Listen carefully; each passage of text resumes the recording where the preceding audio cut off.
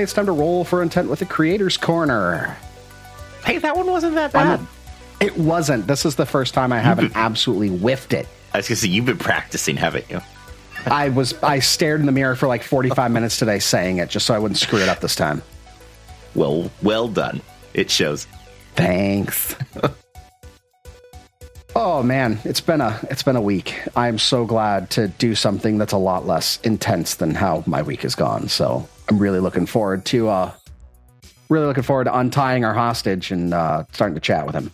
Oh, he can sit in the corner for a minute. I just really, for our listeners, it's been a week since we've recorded something, and it feels like a month because we were doing like every other day, 2-3 interviews a day. I finally got some control over our schedule rather than like, hey, everyone, come on in. And then I'm like, oh, no, not now. Stop. Please stop. So now we kind of trickle them in a couple every week, and I'm a lot less stressed, and my hair started going back to the normal color. All right. Well, who do we have with us today? I'll go yank off the duct tape. All right. Well, tonight we've got Matt Cavanaugh. He's the author of the Botanical Bestiary. He's a contributor to Battle Zoo Bestiary, and he's a mod for the Pathfinder 2nd Edition Creation subreddit, and he seems like a pretty great guy besides. How you doing tonight, Matt? I'm doing well. How are you two? We are just peachy. Peachy's a great way to describe it. Botanical themed and all, right? Always got to have the plants. Oh. So yeah, we had this scheduled and we had to reschedule it. And I've been looking through this, and first thing, Trevor and I both were like, the art in this is phenomenal. This is, definitely a different style than most Pathfinder products, but this art is absolutely fantastic. Yeah. How did you guys arrive at this kind of theme and whatnot? Yeah, the art is almost always everyone's favorite part of it. They say the writing's fine, but really the artist is the one who gets all the credit for the book. So our artist, Sita Duncan, is an amazing artist. I found her on Reddit because she had posted a picture one day that she had drawn of her home character for her home campaign that was a Leshy. And I was like, that's amazing. That's what a Leshy should look like. I'm going to ask her if she wants to work on a book together. And she agreed. And here we are a year later. It's literally that simple. Tale as old as time. Exactly. Hey, I like your art. I spent like a half hour shading the upper lip. It's really, really intense. How many Leshies are in this book? I didn't actually count them. There's over 70 pages, but there are 66 Leshies in total. We had originally planned for 50, and then we unlocked an additional 10 through a stretch goal, 5 more that were going to be the epic tier, so they're all like level 18 plus Leshies. And then we added 1 more, the 3 Leshies in a trench coat, just to make it an even number and fill out the pages correctly. I love the Leshies in the trench coat. It started as a joke, as most of this project did, and it turned out to be a really popular part. I've got a box of 3 Leshy in a trench coat bookmarks sitting next to me right now, ready to get shipped out to backers. So it's one of my favorite ones in there as well. One of my favorite jokes in a home campaign that I did is that I made the mayor of Sandpoint 3 goblins in a trench coat when I was playing Rise of the Rune Lords. Excellent That was choice. always a fun one. Look like the avocado Leshies too. They're adorable. I want to give them a hug. The worst question I get asked constantly is what Leshy is your favorite, because every single one that I look at, I'm like, yeah, that was my favorite. And I just flip to the next page like, nah, this one's pretty great too. It's just so hard because they're all adorable. They're all so cool looking and so well done. And again, not my writing, just see this art. It's just great. Well, and that actually leads me into my largest complaint about this book. What am I going to do with this? I don't want people to kill these adorable little things. I would never put them in front of my murder hobos. I put a lot of there's comments on almost every page of how you can use these in a non-combat related scenario. Just because they have a stat block doesn't mean you have to fight them. In my home campaign, my players have definitely fought Leshies, but it very quickly turned into they would adopt one, they'd rescue one. There's a few Leshy settlements where it's just an entire town of all Leshies that have outlived their druids or have escaped out of the city and just returned to nature and built a little settlement to hang out in. You don't have to fight them, but they are fun to fight. The island of misfit Leshies. Exactly. My favorite, I love the color out of space Leshy, but that's just because I love the Eldritch horror, occult themed stuff in general. And I think it's so fun. And the fact that these 2 pages for that sort of Leshy have a completely different theme from the rest of them. They're like spooky, dark purples and grays. And man, I love it. I love it from a thematic perspective within the book, as well as the thematic perspective of the creature itself, the Leshy itself, and the abilities that it has. Well, thank you. Yeah, I mean, that one is, again, kind of a happy accident where one of the tiers we had offered for the backers was to design their own Leshy. And so someone asked if they could do a color out of space Leshy. And I had never read Color Out of Space. I had no idea what they were talking about, so I had to look it up first. And then thought, yeah, that's a cool concept. I can make that work. We'll have a Leshy that was infected by this eldritch horror. And then really for no reason, we decided to make it kind of bigger. It seemed like it was just a popular concept. And so we went with two options. And then Cito just filled out a whole page with it. And we realized we could make it into this nice spread and change some of the other colors around. And again, a lot of that worked out accidentally, and then it became my favorite spread in the book as well, just because it's a nice break from all this like whimsical fun art, and then it's just this kind of dark but still keeping in that whimsical theme, but suddenly the colors shift and everything's different. It fits really well with that alien feel, I think. And yeah, it's a good one. Yeah, I definitely loved the dragon fruit Leshy and the redwood Leshy. I thought those two were those ones I really, really enjoyed. The weird thing I remember reading the redwood Leshy, and it's like a gargantuan creature, right? Mm-hmm. And it turns into a large tree. There's one of them that's like gargantuan, and it turns large when it turns into its tree form. I thought that was weird and kind of funny. Yeah. But I guess it makes sense, right? Because, it's not just like gargantuan and large has to do with the total area that they take up, and part of the reason they're so big is because they're moving, they have a spread, so it makes sense. The more that I thought about it, that it would probably take up less space. So I mean, I think it's a well thought out difference. It's just something that caught my eye initially, and then when I started to reflect on it, that actually makes total sense. Yeah, there's a few choices like that throughout the book that aren't they're not designed to like trip up the reader in any way, but this is an entire book where every single creature is essentially a variant of one creature. And so I wanted them to still have something to make them unique, but still be able to tie into that theme of they're all Leshies.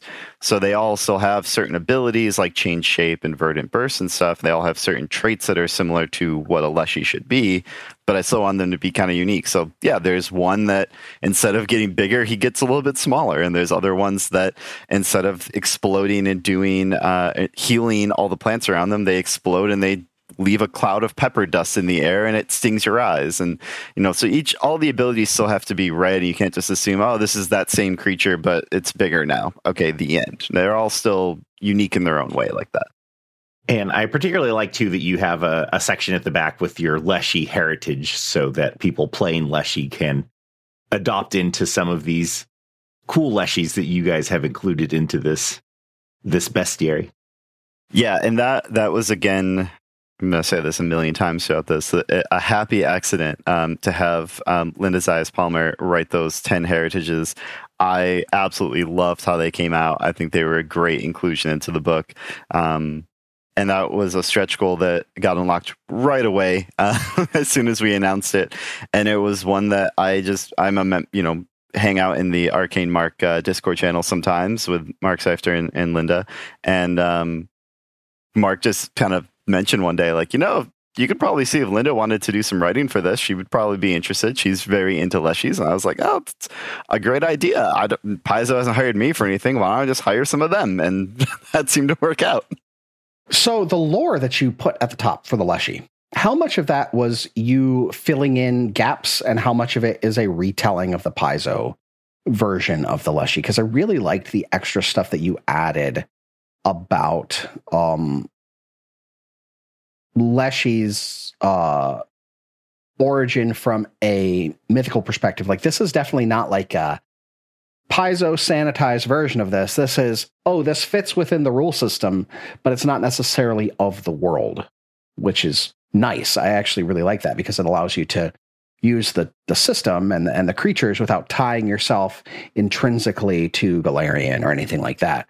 So what kind of research went into that, and what part of it is like folklore versus Matt's idea of what a Leshy is versus established canon? Yeah, that's a great question. When I started this project, it was before Pathfinder Infinite existed, so I couldn't use any Galarian lore. I had to make it at least a little bit different to not be infringing on Paizo. And designing around a creature, that still would have been fine, but I wanted to at least acknowledge that these weren't a wholesale Paizo creation. The Leshy is a term that exists. It comes from a culture that exists and still exists, and the Paizo version of a Leshy is very different than the folklore version.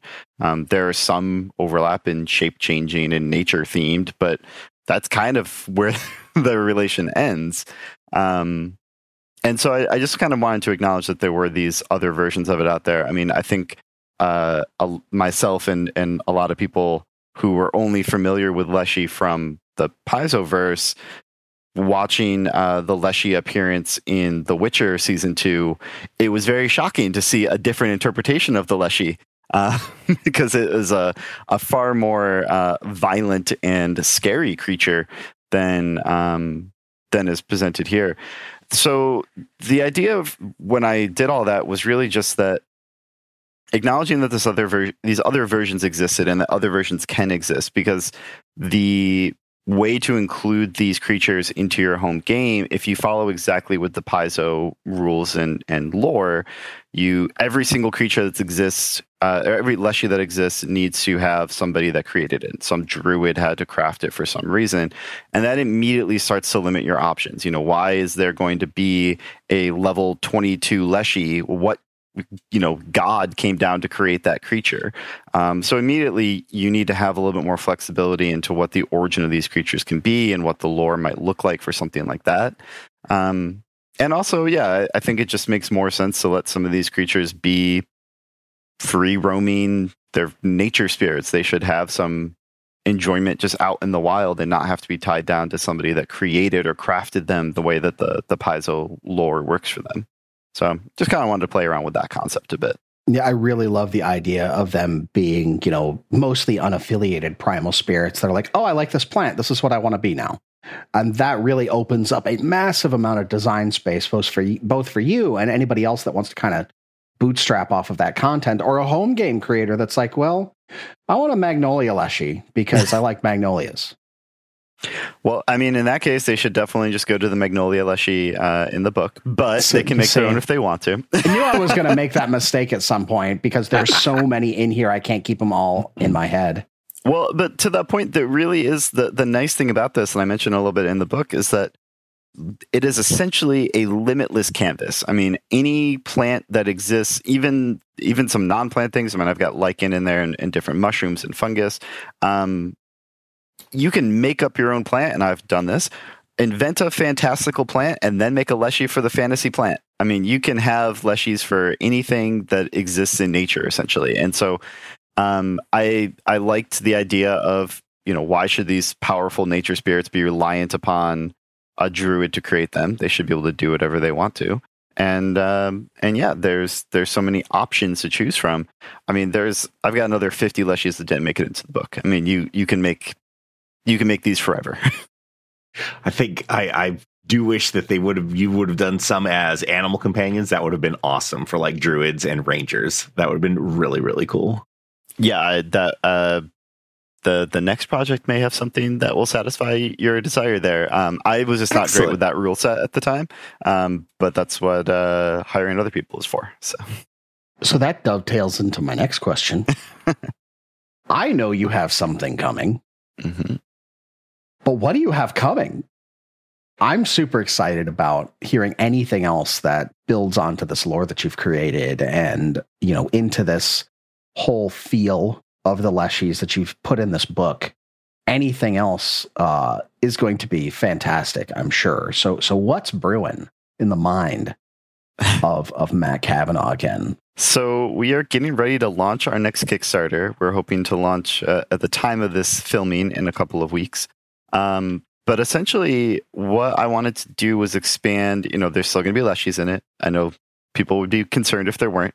But just expand into other plant-themed things that I think should be more prevalent in tabletop RPGs. Specifically Pathfinder and 5e, but really you can adapt into any system.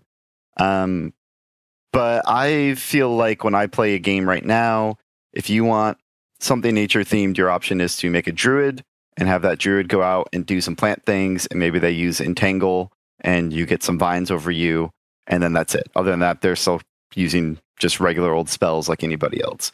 So I wanted to make some plant-themed spells, some plant-themed items, some plant-themed weapons, plant-themed potions, get some herbalism going. I mean, I wanted basically to cover all of the bases of things that people could use in their game, including new classes, new ancestries, versatile heritages. I mean, literally anything that might be something a player would want or a GM would want to just put some nature back into their game, because most games take place, at least my home games, maybe I'm the exception there, they take place in nature, where you're in a city for a little bit, then in a dungeon, and then you're exploring out in the wilderness.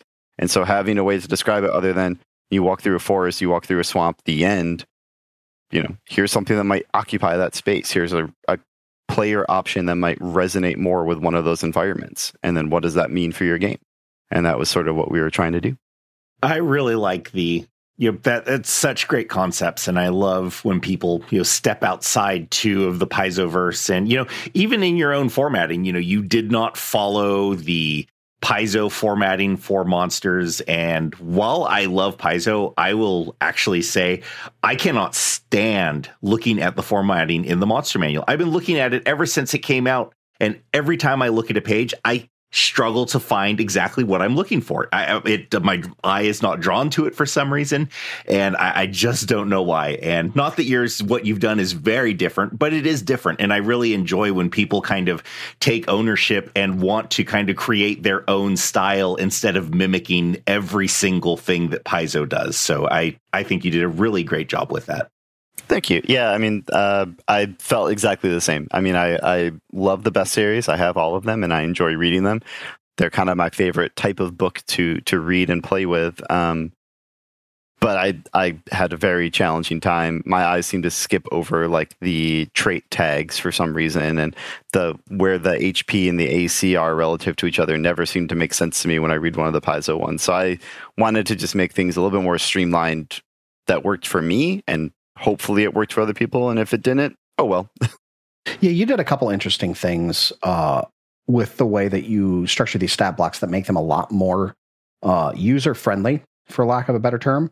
Your font weight is different. You go to a all caps font as well. You separate these into useful sections. The ability scores are under a unique header, and they're colonized in a pleasing way. I agree with Christian. I can't stand the Paizo stat block. I cannot look at it and immediately pick out the data that I want. I can't grok it quick enough. I end up, every time that I'm going to be running a monster from a stat block, I end up writing all of its stats out on a piece of paper in a different way that makes sense to me, right? So anytime that somebody is taking that and rejiggering it in a way that they find more pleasing rather than just taking the cue, I am a fan of. Yeah, I can't promise that it solves everybody's complaints about the Paizo blocks, and I've definitely had complaints about these blocks as well. But at least for me, it's a little bit better than where we were before. And I'll probably stick with that same format going forward for consistency, but there might be some room to tweak and move things around as well. So I really also love some of the attention to detail, like with the redwood leshy, how it actually is fire resistant, because redwoods are very fire resistant, which you want to get into it. I think it's kind of funny that, they take, arboreals, trents, they take extra damage from axes and fire. And I'm like, why do they take extra damage? Because if I hit a person or a tree with the axe, the person gets hurt way more. It's not like the tree's taking more damage. Yeah, no, completely agreed. I mean, a lot of that stuff, it's fun flavor wise, but when you think about it a little bit too much, it starts kind of getting a little wonky. And I try to place that in some spots throughout some of these leshies.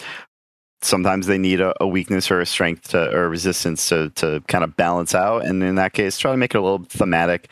pretty much any choice for any creature in the bestiary, there's a reason for it. I mean, if their health being a certain level, the ratio of attack to defense being a certain level, all of it is based around the plant that it is coming from. And so I tried to include at least some nod to something about the plant or how that plant exists in culture or history in order to kind of flesh out the stack bot in a more meaningful way than just doing the math, because anybody can do the math, but that's no fun. Well, and it's turned out true with so many of our interviews that you clearly loved what you were doing here, and it has shown through in the attention to detail, the stat blocks, the lore that you have included, the sidebars, all of it. It is really a fantastic book, and I certainly do encourage our listeners to pick it up. It would be awesome for just including so many of these great things in any kind of wilderness setting, just to help expand your game and make these areas not this endless wilderness where they never encounter everything. Like you said, you don't have to kill every monster to just be traveling along and see something, a couple of these leshies, you watching adventures as they walk past. It just helps expand the world and just makes for a much more rich and immersive experience for everyone. Verisimilitude is the name of the game. Make the world feel real and not just a cardboard cutout that your heroes are killing things in. If you were to give some advice to a individual that's on the fence about creating content or just doesn't really know where to start or feels overwhelmed by the process, what would it be that you tell them? The first one is definitely just to do it. It is much simpler than you think it's going to be, especially if you're working in the Pathfinder 2e rule set. Paizo was generous enough to really detail out how to do the math and the balancing for creature design. And that is invaluable because, again, the math is, to me, the most boring part of it. I know some people really love the math, especially in this gaming space, but I'm really happy they did the math for me, and I get to play around with the lore and the creatures. That's much more interesting to me. But really, if you just try it, it'll probably work out fine. Follow the rules. You'll stay within those bounds to start with. And then as you get more comfortable with it, you can kind of play around with breaking the rules here or there to make it a little bit more unique and special to you. The best way to just start it, in my opinion, is to get involved with the Pathfinder subreddits. Pathfinder 2e subreddit and the 2e creation subreddit are both great places to share homebrew, especially the 2e creation subreddit is sort of designed for this early work in progress sort of stage of, I have this concept and, it's not quite fleshed out yet. There's some parts I need to figure out. What do you guys think of this balance? And you'll get great feedback. It's almost always, a positive and supportive environment. And if it's not, just message me on there. I'm a mod and I'll kick the mean person.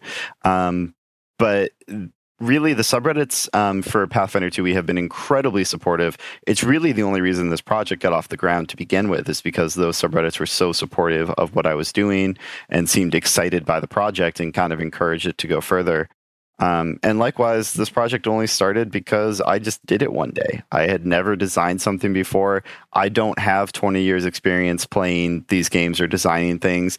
I was just stuck at home during quarantine and wanted something to do to be creative. And I decided to homebrew, and I made a Leshy, and I posted it on Reddit, and I got some feedback, and I made another Leshy.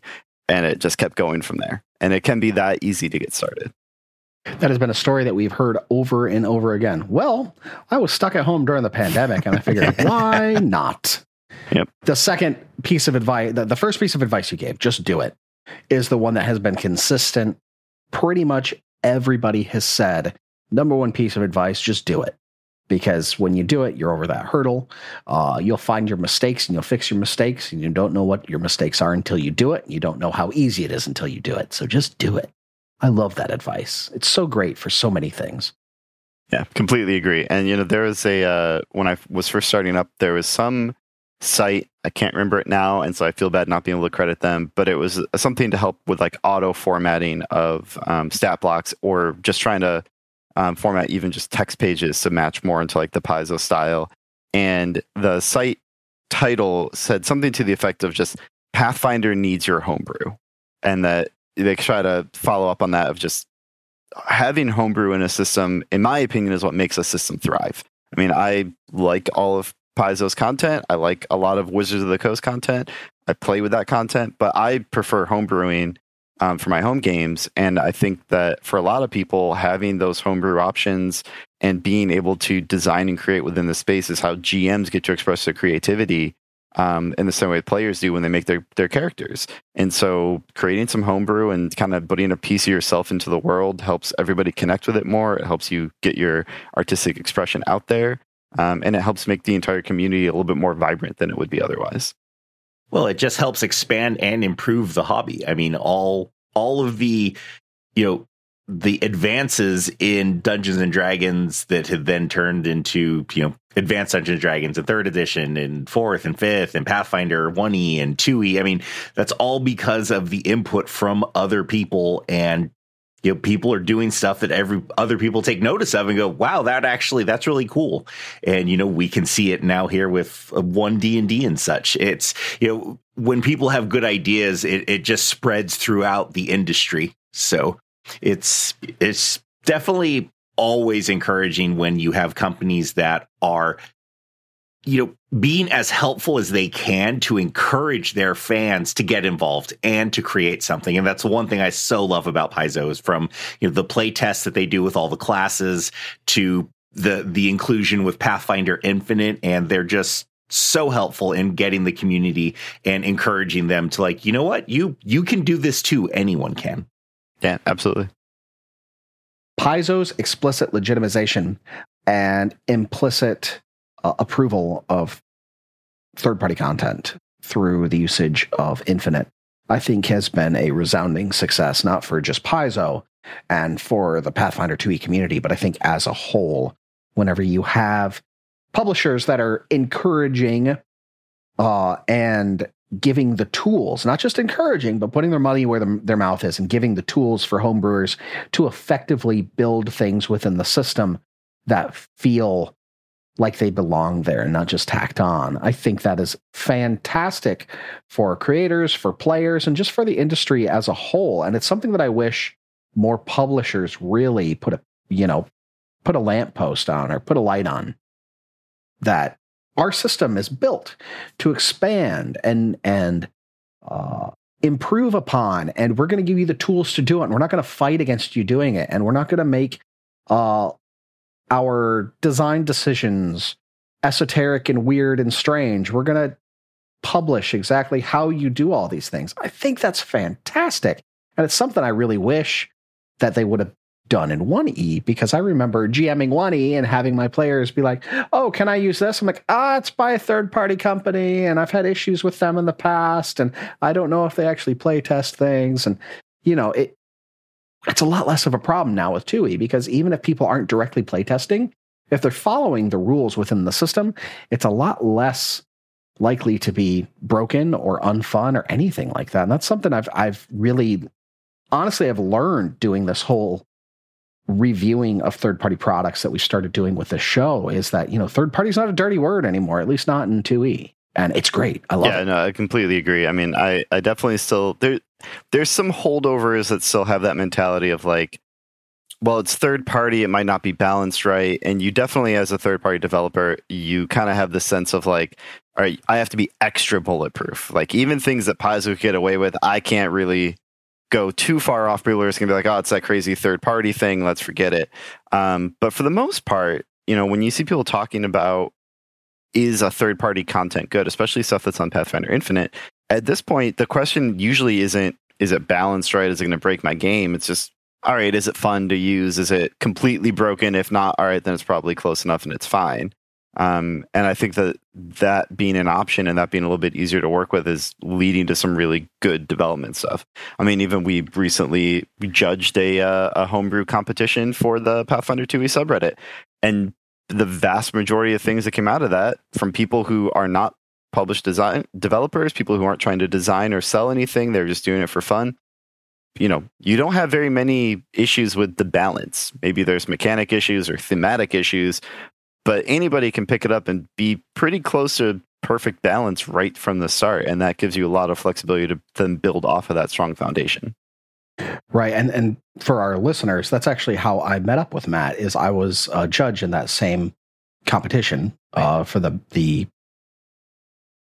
Brewmaster competition. And I remember going through, we had 40 some odd entries, which hit all at the end of the deadline, which that was fun. But I can count on one hand the number of things that I just said, no, that's not even in the running because it's just OP. I can't do that. That's, it was a rarity. And most of the things were definitely down to thematic choices or slight mechanical quibbles. Nothing like, wow, that's just going to grease the floor with a party. It's just not going to matter what they do. It's just broken.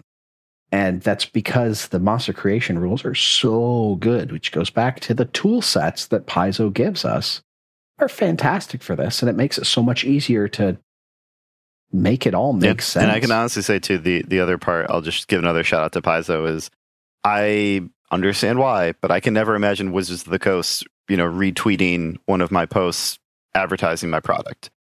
But Paizo did. I mean, they very explicitly will support, and they support the content creators. They support, you guys who are doing these sort of interviews and sort of you're not making a new product, but the content that is associated with the Paizo universe and Pathfinder community. The fact that they have somebody who's dedicated to actually helping to push that out there. I mean, Wizards barely helps, gives credit to Critical Role for what they've done for them, let alone any of the smaller little actual play channels that are out there. And Paizo puts in the effort to support everybody, no matter the size of their channel. And I think that's really commendable from them. So yeah, Paizo's been retweeting us on the regular since we started our actual play show when we had almost no listeners, since our only listener was honestly Christian. They have been retweeting us since the very beginning as absolute nobodies, getting exposed to, their several hundred thousand Twitter followers, right? So yeah, they are 100% on top of promoting creators in their space inclusively and without reservation. It's been pretty awesome. And I just, it goes back to their roots. They were publishing Dungeon and Dragon magazine for Wizards, and eventually that got pulled internally for Wizards, and Paizo just kind of, okay, we're going to do this on our own with the open gaming license when D&D went to 4E, and we're going to pick up where this left off because there's a huge fan base that still wants this, and we're going to run with it. And to me, it's that difference between a corporate entity that has turned a hobby into a business versus a group of people that are like, we love this and we want to keep it going, and we know we need to make money to keep the lights on, but at our heart, we still love this, and we are just trying to make as cool a thing as we possibly can. Hey, let's give credit to Wizards in the effort of cutting off their own nose to spite their face by blocking off third-party content creation for 4E. That's why we have second edition now. I mean, let's be real. Yeah. I really hope that Wizards will at some point, open up D&D Beyond to hosting third-party content, because I think that'll be where you start seeing third-party content really taking off for 5e or D&D 1 or whatever, 1D&D, whatever it is at that point. But once you can make and share third-party content on D&D Beyond without losing a massive cut of what you're trying to produce, I think that's what or even if you can do it for free, I think that's an issue right now, is that you can't share free content outside of like your immediate party. But once you can do something like that, that would really help expand that side of this third-party content for that other game system. But we'll see if they get there. It looks like we're reaching the end of our time with you, Matt. Sadly, I've had a great time talking to you. I've had a great time talking to you in the 20 minutes that we wasted before we started the recording. So it has been an absolute blast. Yes, I am very much looking forward to see what you are going to be coming out with in the future. This book, again, I just want to stress this to our listeners. This is such a fun read, and it's highly entertaining. So I think if you're into this type of stuff, that you're just going to adore this book. It's so cool, and it will help give any player that loves Leshies. I mean, this is just a must-have. It really is. Even if you just like plants, so fun. It's a good read regardless. It's well crafted. It's fun. It's whimsical. It's a great book, and for the price, you really can't go wrong. What is that price? That price is $14.95 for the PDF and $39.95 for the hardcover book, both on DriveThruRPG. This is 77 pages of just absolute great stuff. That price tag, you are getting a ton with that price tag. This isn't the $3 or $4, here's 5 or 6 pages for a class expansion or something. There is a lot of stuff here, and it is definitely worth that price. Absolutely. You'll be able to find a link to it in the show notes. And once again, that will be an affiliate link. Anything that you buy helps fuel the fire of reviews so we can keep buying more third-party content from writers on Infinite and on DriveThruRPG, which is where you'll be able to find this one. Well, I think that about wraps up our time today. I'm Christian. And I'm Trevor. And as always, you all have a great week. Bye, y'all.